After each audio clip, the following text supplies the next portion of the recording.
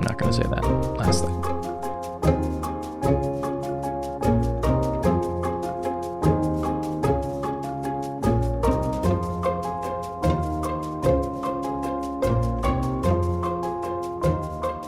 Live from the Mundangerous Quarry Sack in New York City, I'm your host Shane. And I'm your host Ishan. And welcome to episode 173 of Total Party Thrill, a podcast for game masters and players where we discuss our campaigns in order to inspire yours. In this episode, we're digging into our turkeys and tofurkeys and answering your questions with our mouths full. But first, the rogue traders lick their wounds in the Dynasty Unwarranted campaign. And later, Friar Tuck gets pious drunk in the Character Creation Forge. So today's podcast is brought to you by Audible.com. I think for the first time. We did it. It's the big money. We finally got to Audible sized. I guess you can get a free audiobook download and 30 days worth of a free trial at audibletrial.com/DSPN.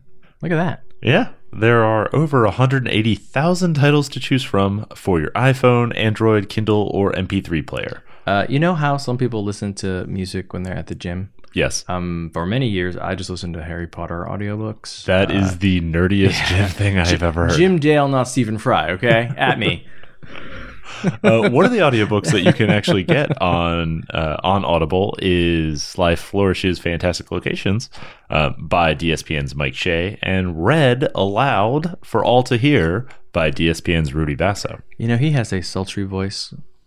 I like to fall asleep to Rudy Basso. Yeah, that's a great endorsement. I sleep to this. Yeah, I fall asleep to it gently, like it's cradling my ears. It's more like Rudy Basso, you know what I'm saying? There's also a lot of one of my favorite audiobooks to read or to listen to are books by comedians because they typically read them themselves, and it's just like listening to a couple hours of stand-up. Right, because they're broke. We can't afford anyone to read this. The Tina Fey Bossy Pants is still one of my favorite audiobooks. Oh, she could afford someone, but I'm glad she read it herself. Yeah, exactly. So Shane, regular listeners may know that occasionally you play a little kitty cat. My kitty cat adventures are continuing. There's a new episode that dropped this week on Tales from Mox Ferry. Oh, that's amazing. Yeah, this is Tales from Mox Ferry is an actual play podcast playing Blades in the Dark in a custom like a homebrew fantasy town. After they concluded an evil campaign, they went back to Mox Ferry and started the crew, the Night Snails, who are just trying to get by in the criminal underworld of their town. Slowly, and in the dark. Yep. Yeah. And I play the cat, former wizard familiar Whispers, who is leading them into a dwarven stronghold in order to rob their vault blind. Oh, you're an evil kitty cat. I'm a wonderful kitty cat. Mm-hmm. In the last episode, I put somebody to sleep. Look, you are a normal cat. Did you know that feral cats kill 4 billion songbirds in the United States alone each year? I made somebody take a cat nap. Oh, yes. Wow, you're a high-level wizard. You have third-level spells. I am a... You're a bard. I am a wizard familiar. Still. That was my equivalent of a third-level spell, though. I got one of those. That's lovely. All right, so Shane, speaking of not living up to your potential, where are we in the Dynasty Unwarranted campaign? So the Dynasty Unwarranted campaign is our Warhammer 40k Rogue Trader game played using Dark Heresy 2nd Edition rules by Fantasy Flight Games. And with Archmilitant Draco's funeral rites past, the Rogue Traders turn inward to the tolls the Verza House expedition has taken on their own souls. Yes, this is a group that never pays attention to themselves and is always selflessly working for others. So, as you know, the ancient fortress was quite psychically active and full of corrupting Tzeentch energy. So that lingering corruption has kind of left all of you a little bit worse for wear, and especially your sweet baby Echo. Wait, really? Really? We cleansed it of all the horrible taint, and so therefore we must be rewarded by the Emperor, right? Cleansed it is one way to put it. Absorbed it is another way to put it. But yeah, we cleansed it by eating it. You left it better than you found it. We licked it clean of warp taint. You didn't even cleanse it, actually. You just ran away. That's true. It's still there. But on a dead world. Right. A still dead world. Oh, poor Echo. Why did she get the brunt of it? Just random luck. Oh, yeah. Yeah. The way this system works is when you hit that corruption track, you just roll for what the malignancy is. And boy, did you all get to roll. Almost all of us. Well, yeah, everybody except Draco. And Trank. Trank doesn't roll. Oh, well, true. We'll get to that. All right, so we all got a malignancy, which is what? Not quite as bad as a mutation, but it is a stain on the soul. It is, yes. Mm-hmm. It will be accounted for when you finally meet the Emperor. Oh, yeah, he'll brush it off and be like, that's fine. So Seneschal Trix found that he had become dark-hearted as his Dark Eldar Clave perhaps exerts its fell influence, magnified by the Versa House.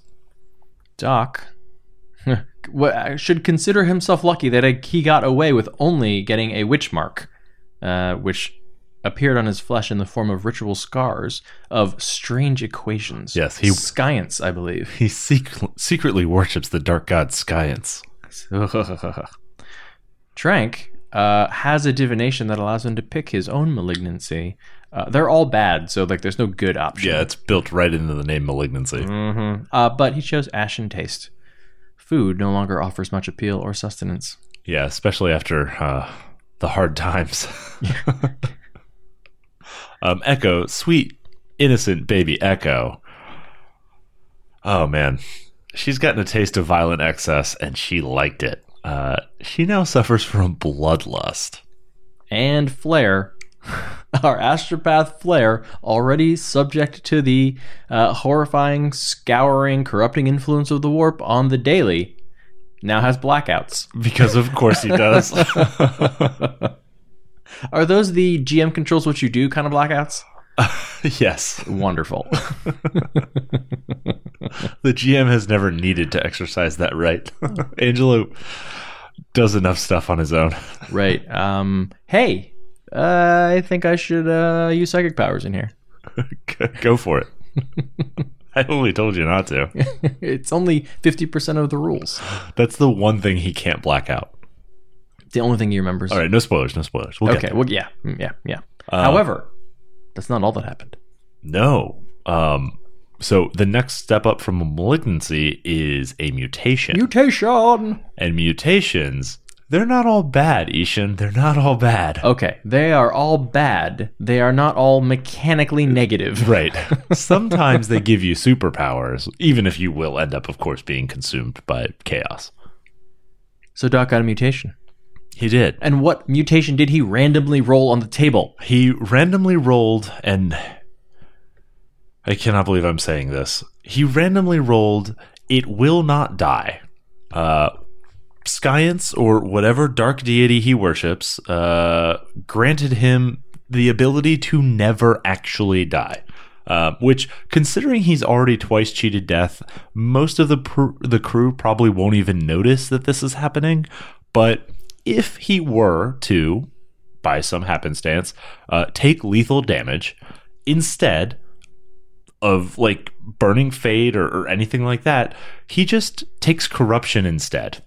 And eventually, when you get to the end of the corruption track, you are consumed by the warp and become an entity of the warp of some type.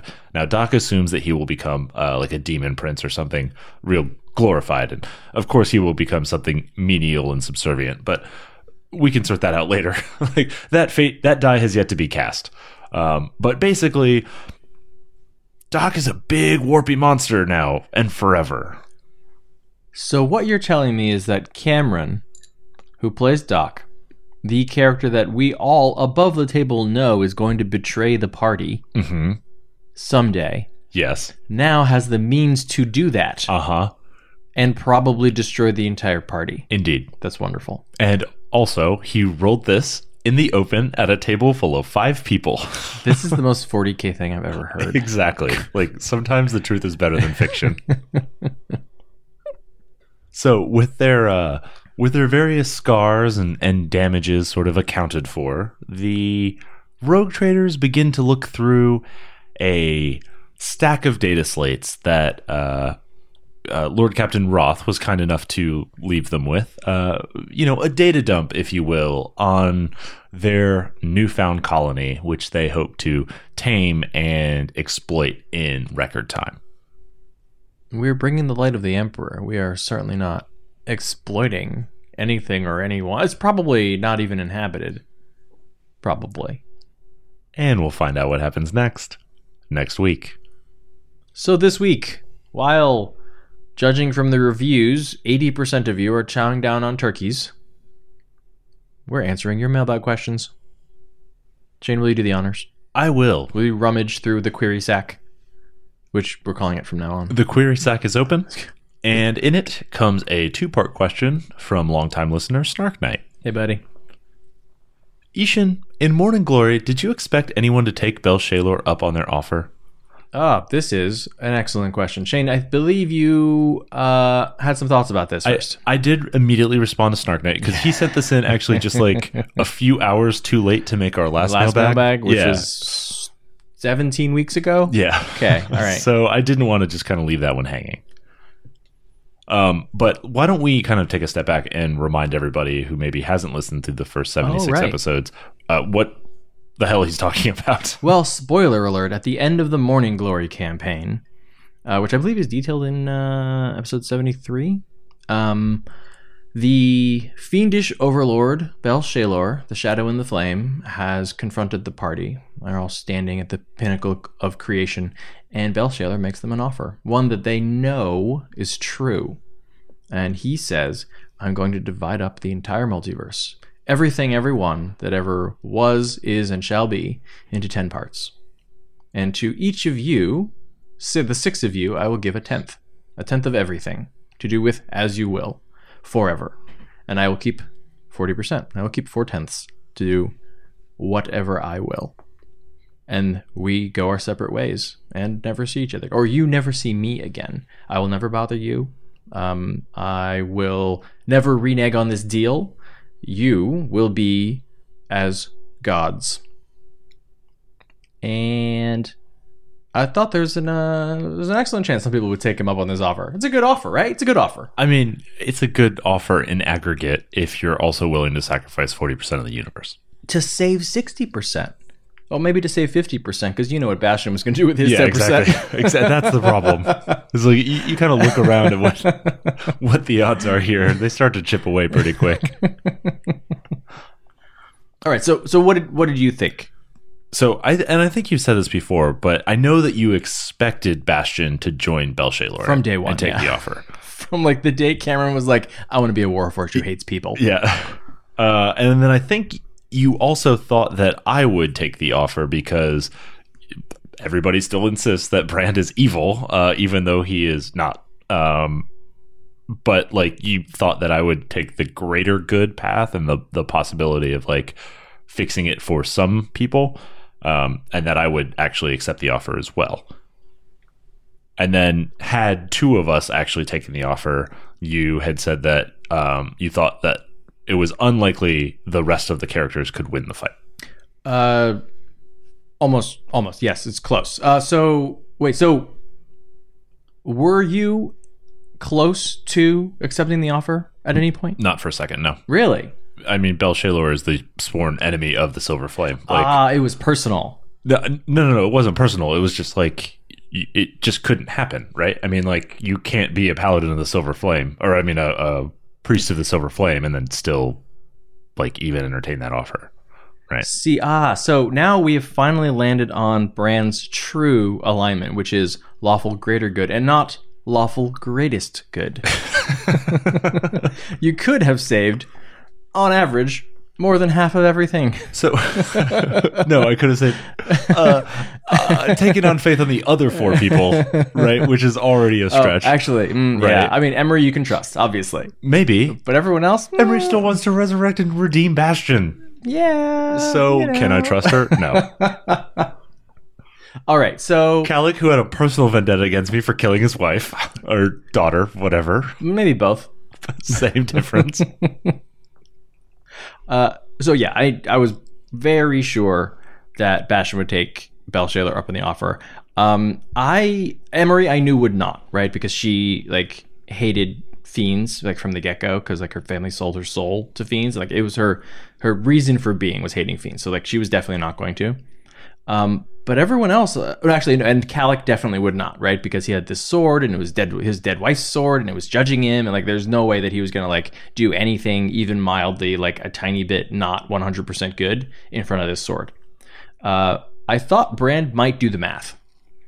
And I thought Lou might be crazy in the right way. Yeah, I actually, from my perspective, I thought Lou was the most likely to take the deal. Yeah, to be like, yeah, because Belshazzar was like, yeah, I mean, you can be Cthulhu again like you used to be. Right. Yeah. That was the only person on our side of the fence that I thought might take the deal. And I think, I don't know, Angelo at us, I think Bahar, I think later Angelo was like, I mean, if enough people had gone over, then I think Bahar would have chosen the winning side. He would have just gone swing vote. Yeah. Which I could see because he was always the most practical one. Yeah. Yeah. Now, the part where you've got it a little bit off is if two people had gone over, you wouldn't necessarily have lost. The way that I had sort of set it up was I had created templates for like you guys as champions of Belshazzar and as like champions of Cube, right? Because Cube would need to step in at some point here. So basically, I was like, all right, the most likely scenario is it's just Bastion.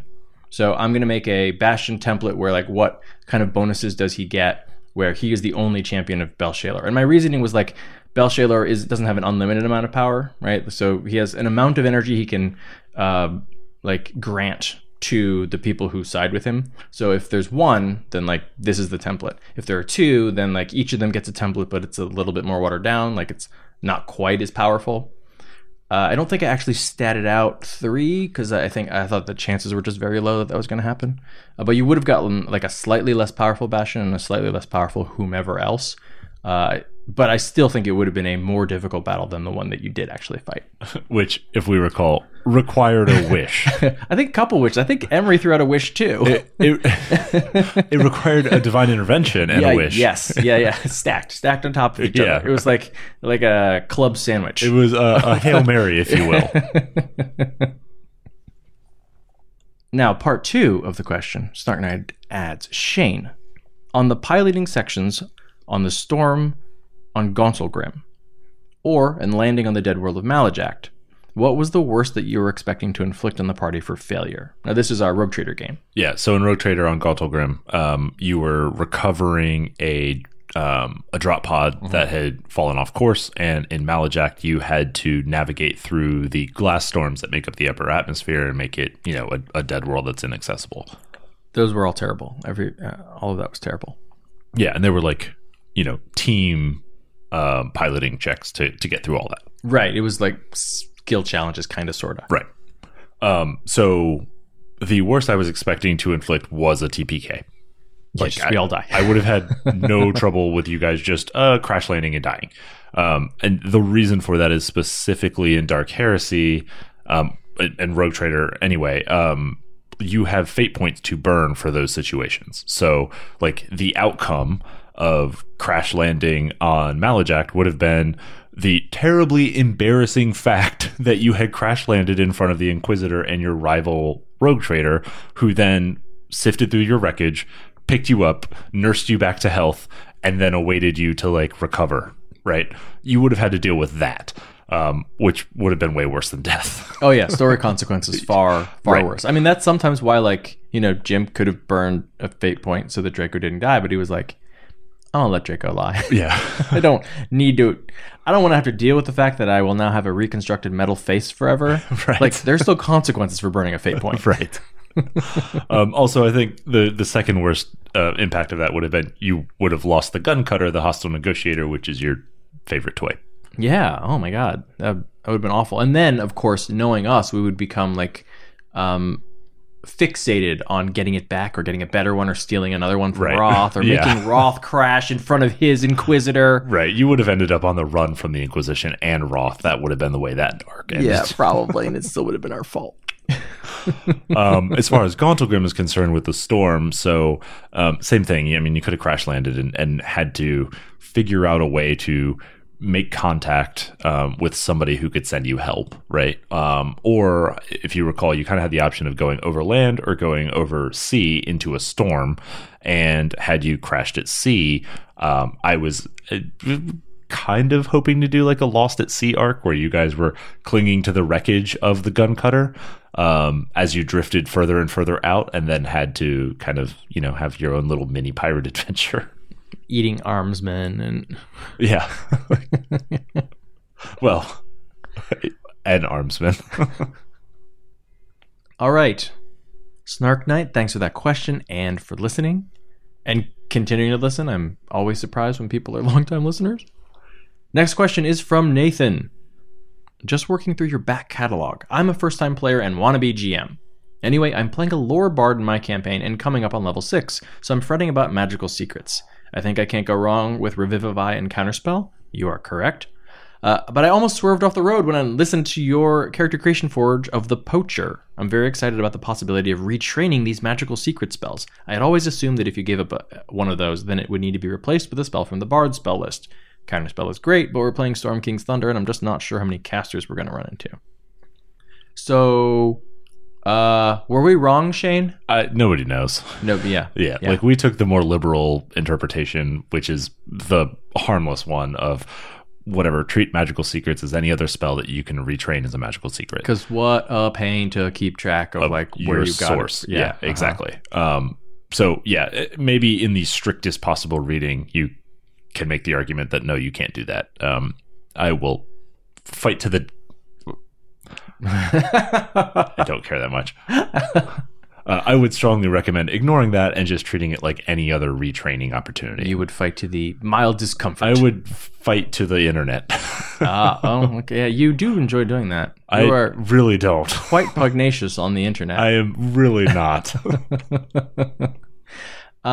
Yeah, I actually dug in to try to find an actual real answer here, and I think I have seen both from Jeremy Crawford that raw, it needs to be a bard spell, and also from Jeremy Crawford, but I would let them do whatever. Yeah, the classic Jeremy Crawford answer. Right. Whatever, man. Yeah.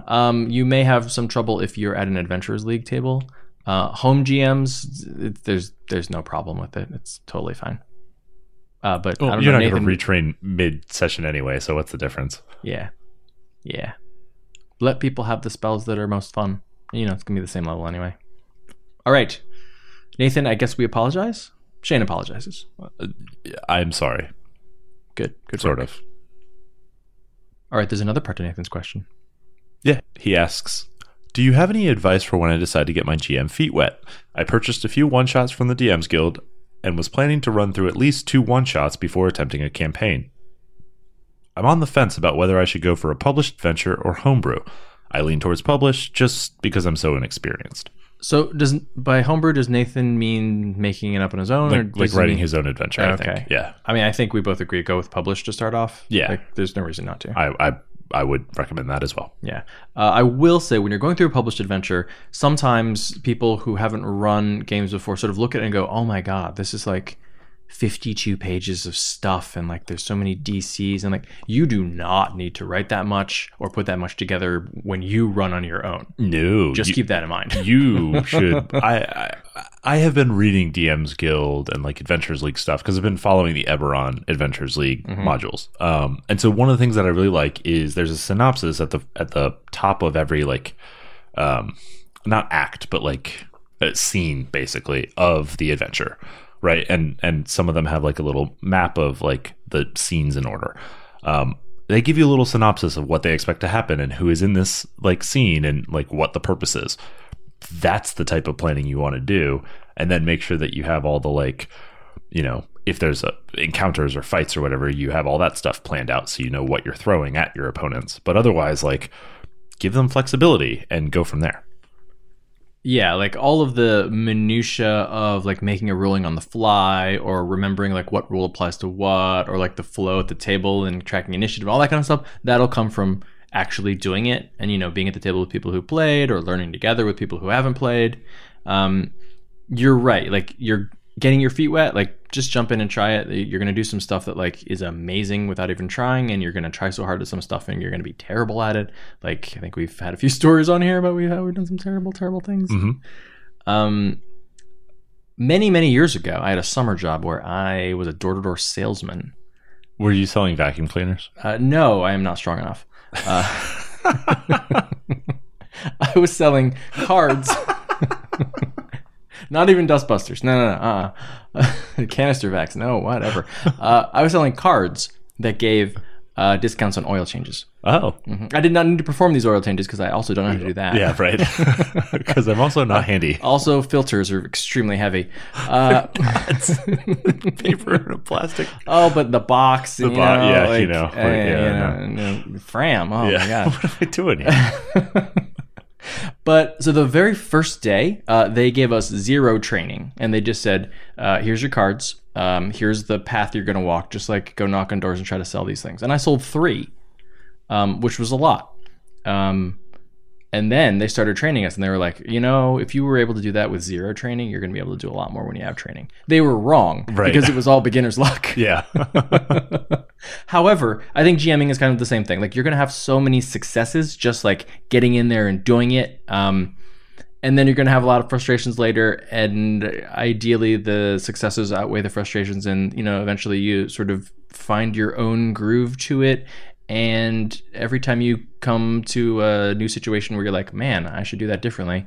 Ideally, next time you do it differently, you'll be fine. Yeah. And I mean, like, I still have sessions that I run where I'm like, oh, I wish I had done this differently. Yeah, most of your sessions. Yeah, like, the moment we walk out the door, I'm like, oh, I could have done that so much better had I just had a moment to think. I should have said no at that point rather than spending 45 minutes on yes. So that some of that stuff just never goes away. You just get more comfortable with living with it. Yeah. That actually reminds me, do you remember that session in Morning Glory when you guys are like, hey, we're going to kill Nistram Shadar, and you attack him. And then he's like, fine, I'm going to kill all of you. That took a while because there were like 6 of you. And I remember there's one point where Emery was like, I dimension door away in a random direction because I don't know where we are. And the dimension door is like if you try to teleport somewhere where there's no space, like it fails and you take damage. Right. And I was like, I don't know what's over there. Like, I didn't map out this city. I guess I'll roll a die. No, I should have just been like, you take damage and don't teleport. Right. Because it was like another half hour of him chasing her and Lou through a library. Yeah, exactly. Yeah. And I was just like, and I was in the middle of the library being like, what am I doing? Yeah, you should have let her get away or not let her escape. Yes, that is 100% what I should have done. The middle ground is just the worst. And I still sometimes lay awake at night. No, I don't actually do that. Because of the bourbon. So, welcome to the club. We're very excited to have you. All right. Our next question comes from Twitter from Sally T.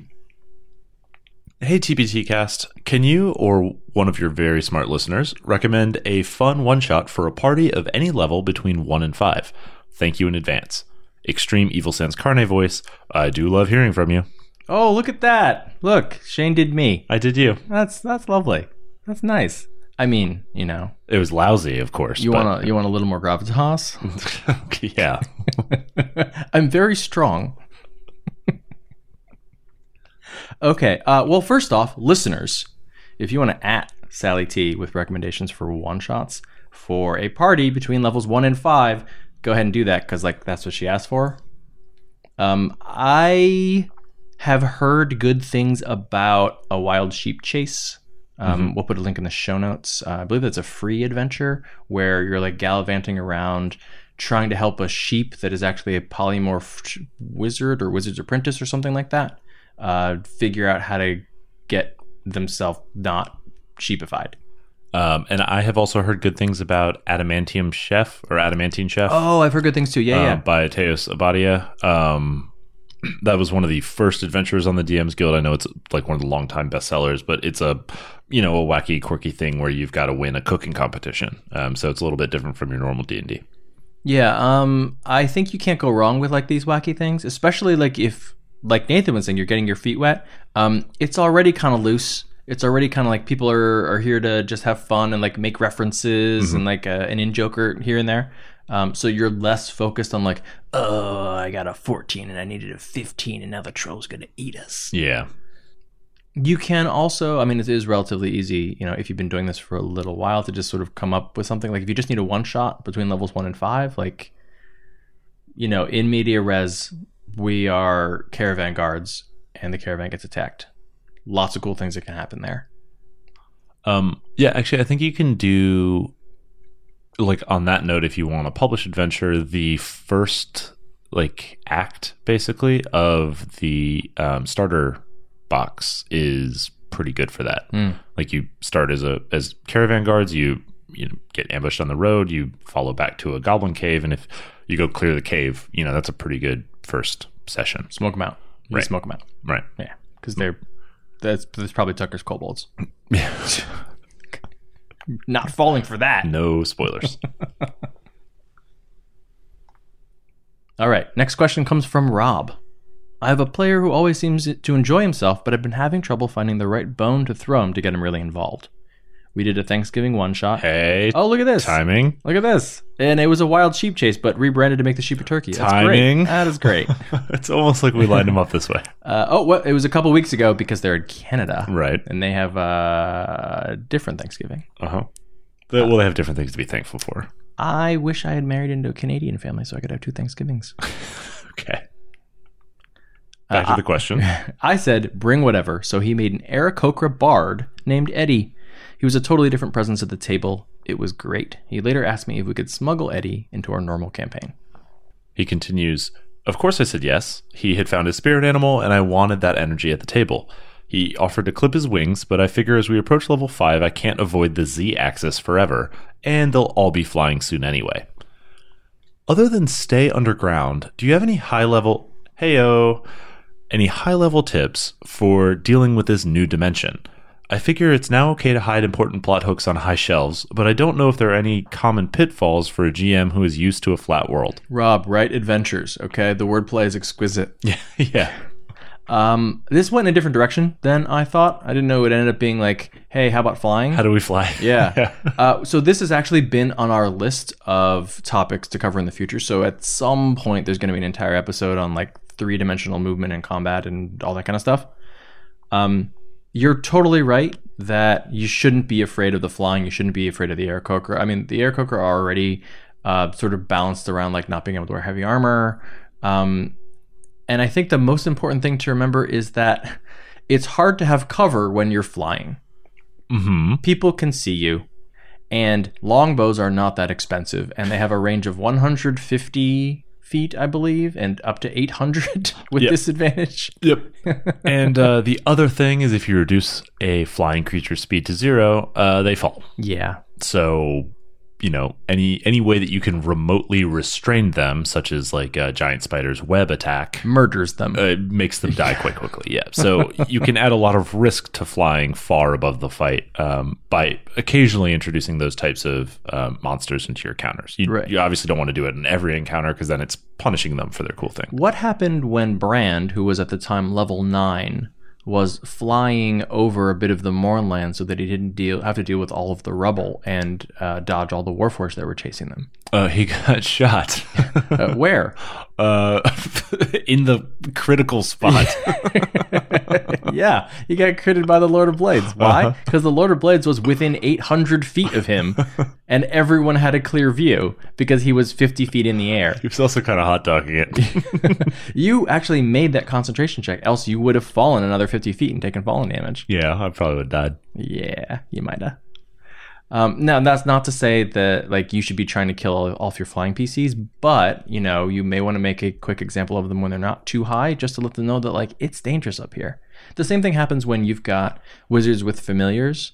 So many of those familiars fly, and they're really useful for scouting. They usually stay like within 100 feet because like that's the range of the like seeing through their eyes thing. But you very quickly learn how to deal with like scouts who can fly and creatures that can get around normal obstacles. And players should very quickly realize that they're very exposed when they're up in the air. Also keep in mind that weather has a different effect on people who are flying than it does on people who are standing on the ground. So there are spells that can impact this, of course, but then there are also, as you're, Storm King's Thunder or like some more of the outdoorsy kind of adventures, like the weather can just be a problem sometimes. Hey, is it bad to get struck by lightning when you're in the air? It's not good. Yeah. It's real not good. It's not good to be struck by lightning when you're on the ground either. But yes, you can do more things where people can think 3-dimensionally. They'll be able to get around walls and certain kinds of spells. But yeah, like if I was dealing with Aarakocra, it's sort of the same thing when you deal with like Eladrin, who can teleport every short rest. Like they build things differently.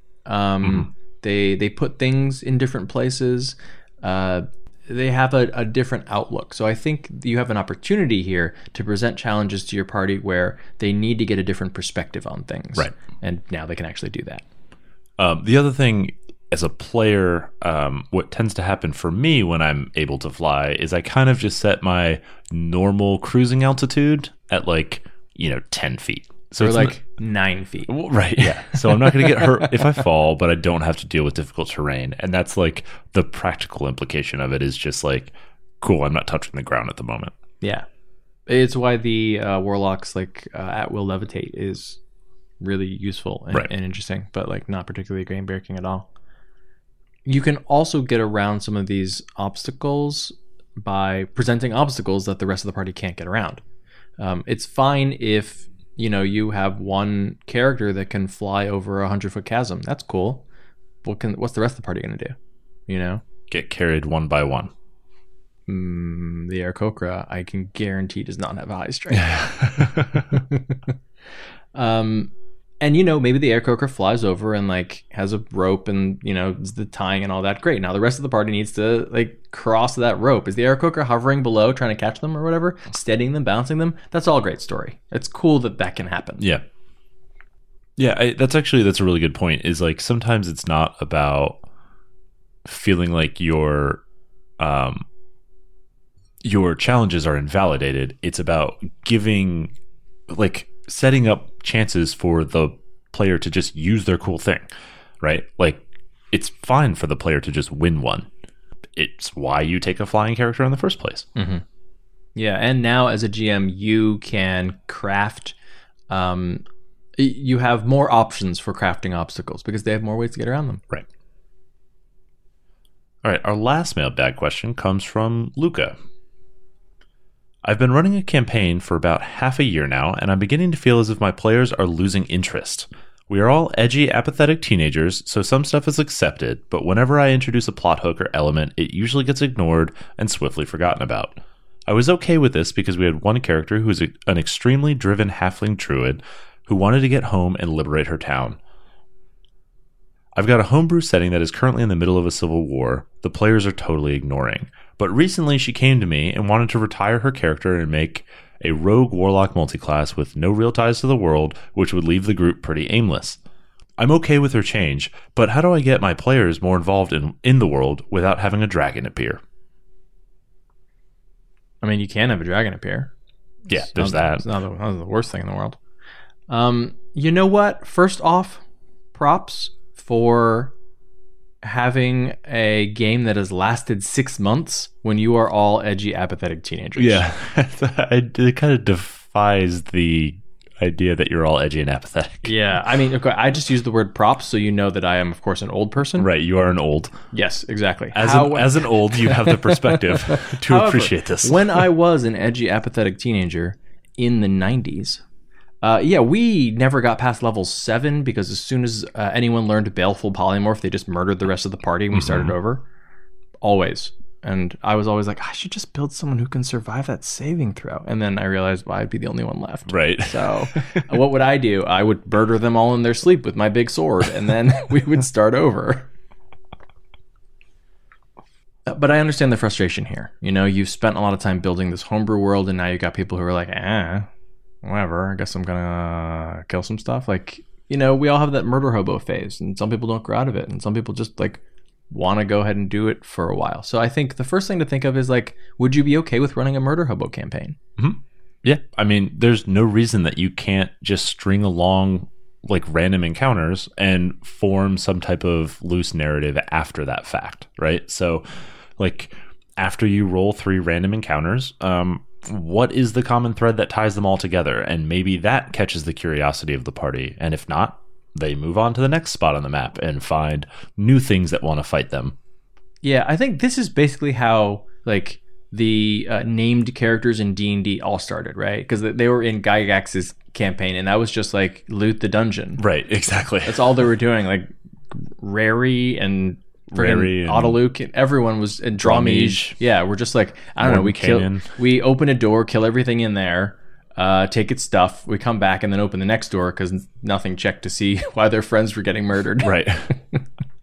But then, I mean, people kind of started getting bored with like the level grind, and they started wanting more stories, and so they built stories. But if you look at the quote unquote biographies of all these like high level D&D characters, you can see it's like, hey, I murdered a bunch of monsters until I was level 12, and then I started getting into politics. Right.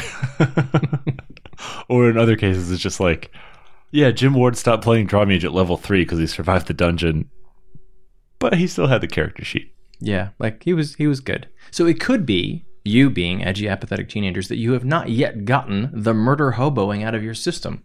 So maybe just lean into the murder hoboing, and in a year or two, people might be like, why were there flumps there? Did they have flump families? Right.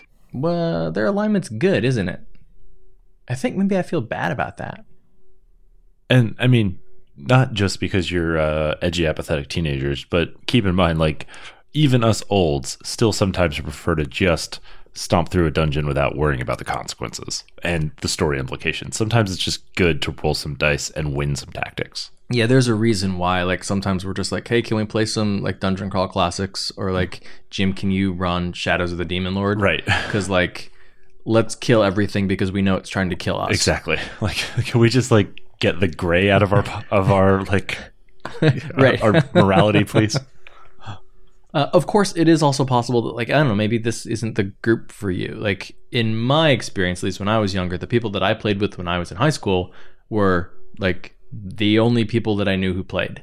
You know? Like, I didn't have a car. Like, we met at the comic book shop, and so, like, we played because we were the same age, and, like, we hung out at people's houses, you know? As I got older, I was able to, like, use the internet and, like, go out and meet other groups and, you know, find a group that I actually liked, but maybe this is not a forever thing, this group, for you, and that's fine. Is this a hashtag it gets better moment? Maybe it does. Okay, well, on that note, I mean, unless you're in the Midwest and then it doesn't get better. On that note, we gotta move get to out the of coast where there's D&D. At the point we're giving life advice to anonymous teenagers. We don't know. We could be catfish right now. You're right. At the point we're giving life advice to anonymous catfishers. Anyway, that's going to do it for the mailbag. Thank you, everybody, for sending in your questions. These were definitely not the only questions we got over the past dozen or so weeks. Like, we are moderately okay at responding to email as well. So, fitting transition. Yeah, however, if you didn't like our answers, that's totally fine. Email us again, and we can clarify some more. Or at us, and we will follow up. All right, do you hear that, Ishan? That is the sound of baleful polymorph. Well, then it's time to move on to the Character Creation Forge. Before we do that, let's talk about how our listeners can get in contact with us. We do love hearing from you. You can tweet at Shane at Mundangerous. That's MUN Dangerous. And you can tweet at Ishan at Evil Sans Carne. That's malice minus meat. And you can tweet at the show at TPTcast. You can also email us at totalpartythrill@gmail.com. And you can find us on the web at www.totalpartythrill.com. We're also on Facebook and Instagram at Total Party Thrill. So the show today is brought to you by Genuine Fantasy Press, which is giving away a free version of the new book, The Compendium of Forgotten Secrets, Awakening, at genuinefantasypress.com. This is the Magic: The Gathering construction of titles. Yes, in that it has a colon. Look, at least he doesn't have more than one colon. Okay. Which is my pet peeve, because I'm like, that's a database entry, my Right. friend. So the Compendium of Forgotten Secrets Awakening is a book for 5th edition D&D. And all of the player content is included in the free version on their website. Yeah, that's 125 pages of free, which it contains 34 new subclasses, 17 new warlock patrons and familiars. I don't know what the breakdown is there. 175 new spells and invocations, 10 new races, and dozens of campaign hooks. Yeah, this is basically the Bible for warlocks. It's also basically the whole book. Like, the book is 190 pages, and you get 125 for free. Yeah. So it is designed to work with both classic, published, and homebrew settings, and it gives you new ideas for your world and your game. Yeah, it's got beautiful full-color artwork, and is available internationally in hardcover on Amazon. I'm not going to say that last thing.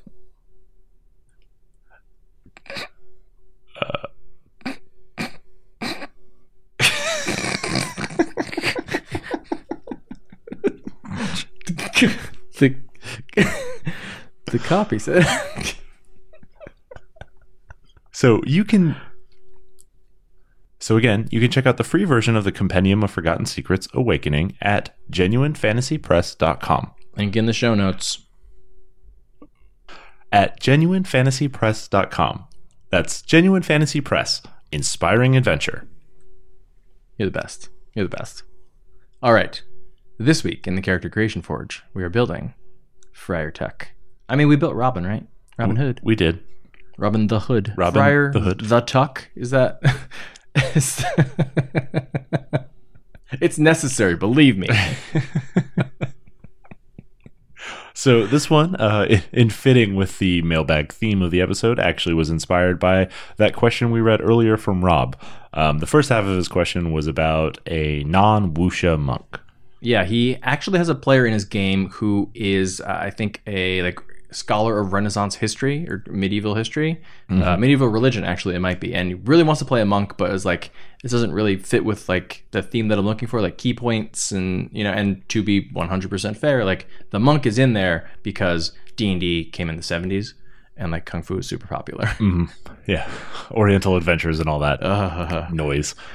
But if you do want to play a monk that I think is more inspired by like a boxer or fisticuffs, we've done a couple builds like that before. They were really looking for someone who could basically be kind of like Friar Tuck. And so we have this build, which is Drunken Master Monk 12, Battle Master Fighter 7, Knowledge Cleric 1.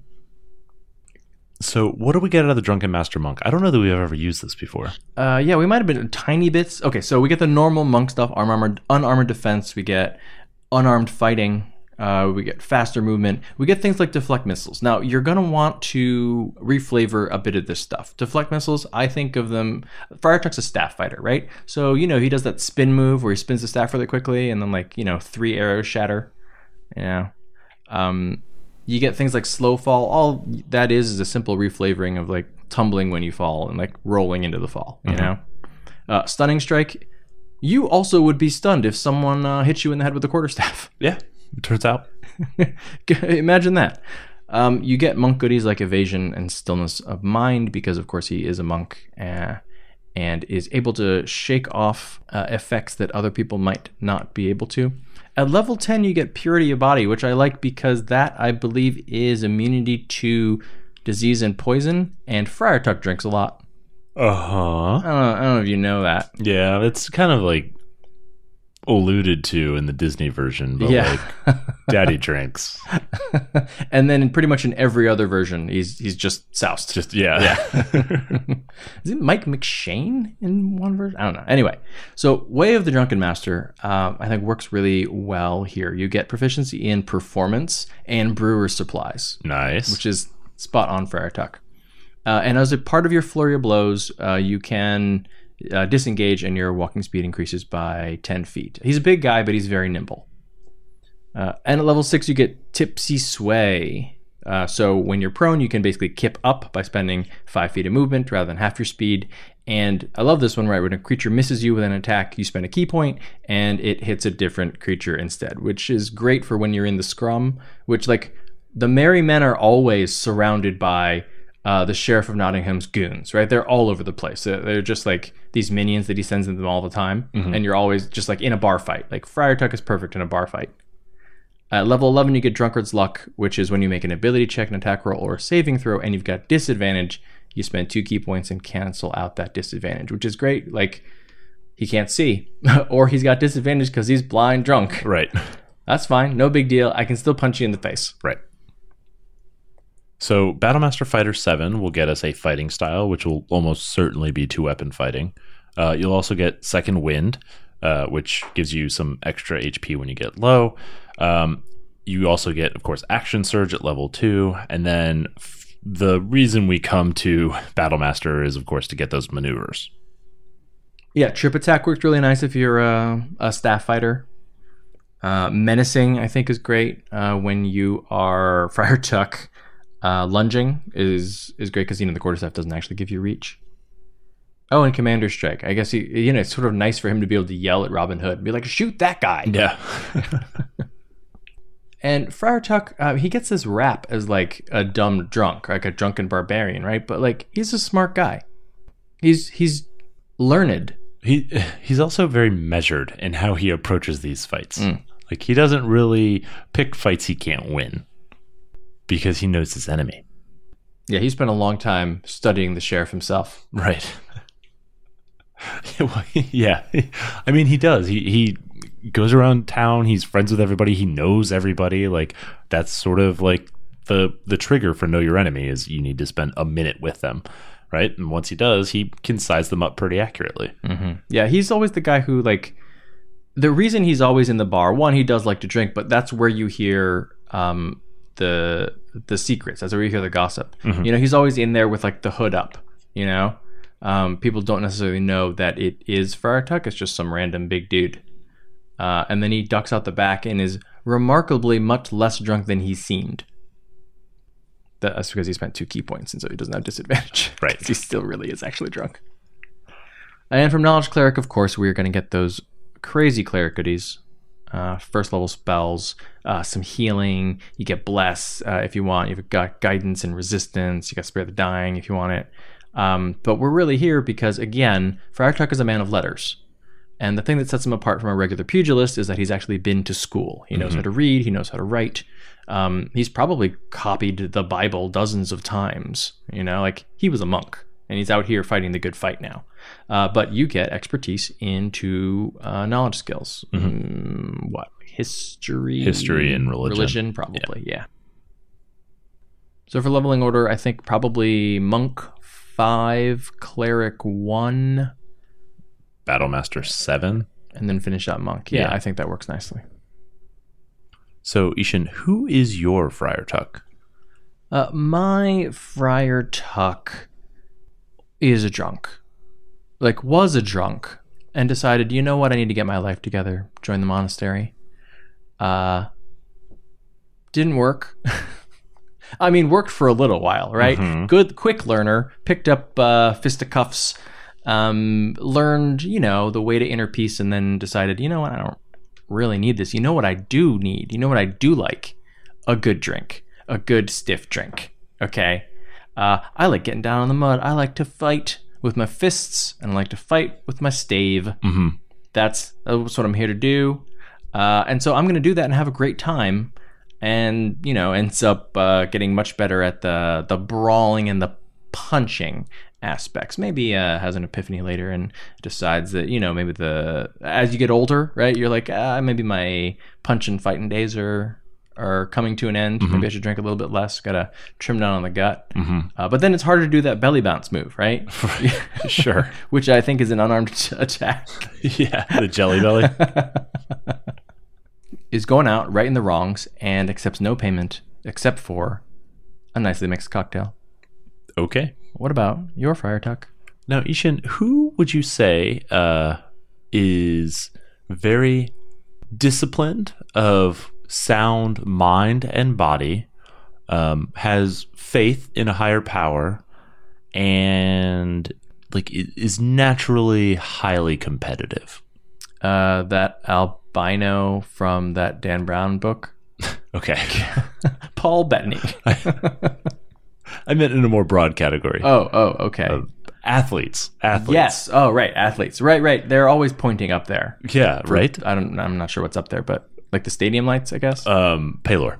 Oh, good point. So my Friar Tuck is actually an athlete. Not necessarily a boxer, but just like a general sportsman, who, has hung it up, has retired, has, still maintains that fervent dedication to routine and discipline and like physical capability, but is now, kind of more focused on faith and kind of, a little more team oriented, and now trying to do like kind of the second phase of their life, retired as a professional athlete and doesn't want to sell insurance. So we got to do something. Might as well go adventuring. I'm already in great shape and a good team player. Door-to-door sucks.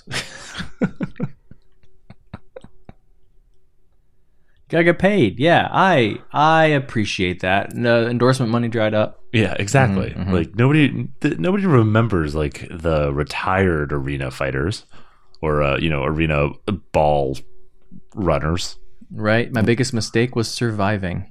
Guild Ball. He's a former Guild Ball player. Oh, I dig it. Go. That's a real fantasy sport property. Whatever. Okay. Before we wrap up, I played JV Guild Ball. Oh, okay. Did you? He's a Quidditchman. That's right. 4 hoops in one game. All right. Before we wrap up, we want to take a moment to thank our Patreon supporters. Yeah, your support is what makes it possible for us to keep doing this show every single week. So if you would like to learn more, you can check out our rewards at patreon.com/totalpartythrill.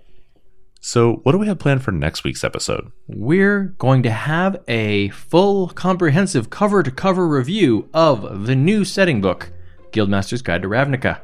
Well, that's it for episode 173 of Total Party Thrill. I hope we lived up to our name, but either way, I'm Shane. And I'm Ishan. Thanks for listening. Total Party Thrill is also brought to you by Elderwood Academy. They are artisans who craft amazing gaming products, including dice towers, dice trays, dice boxes, deck boxes, dice, and more. Nice job. All the products are crafted to look like spellbooks, scroll cases, codices, and other awesome fantasy gear that we love. That's true, actually. I love scroll cases and codices and spellbooks. Yeah, and we have multiple of their products at our table. Just every night. We have some people use them to hold their dice, like the little dice trays. Others use them for like a rolling tray. I am still wanting a scroll roller tray so that I can roll it up real flat and easy to transport, but I do not have one yet. Yeah, if you're listening, instead of paying us for this ad, you could send me a scroll rolling tray. Look, for review. For review purposes. Yeah. You know what I want? The Elderwood Spell Circle. Have you seen this thing? I have not. Tell me all about it. Okay. It is a like circular wooden dais. Okay. Right? A few inches tall. Well, that was implied in the name Spell Circle, but yes. Look, it is, well, I mean, the sides are octagonal, perhaps. Okay. Okay. In the center, it's hollow. Okay. Because up from the center rises, completely unsupported, except of course by magic, a higher dais on which you can put other things. Okay. Yeah. You have to plug it in, so I'm pretty sure the magic is electricity and magnetism, but it looks pretty cool, actually. That's pretty sweet. What would you put on it? Probably my drink. I probably would put my drink on it, actually. It's just like it's so much work for a coaster. Right. And I'm all about that life. I'm all about extra. All right, so you can find that Spell Circle and many other products at elderwoodacademy.com. Yeah, tell them DSPN sent you. Also us, you should say. Shane and Ishan sent me. Yep. Yeah, and they'll be like, who? Yeah. No kickbacks. Right.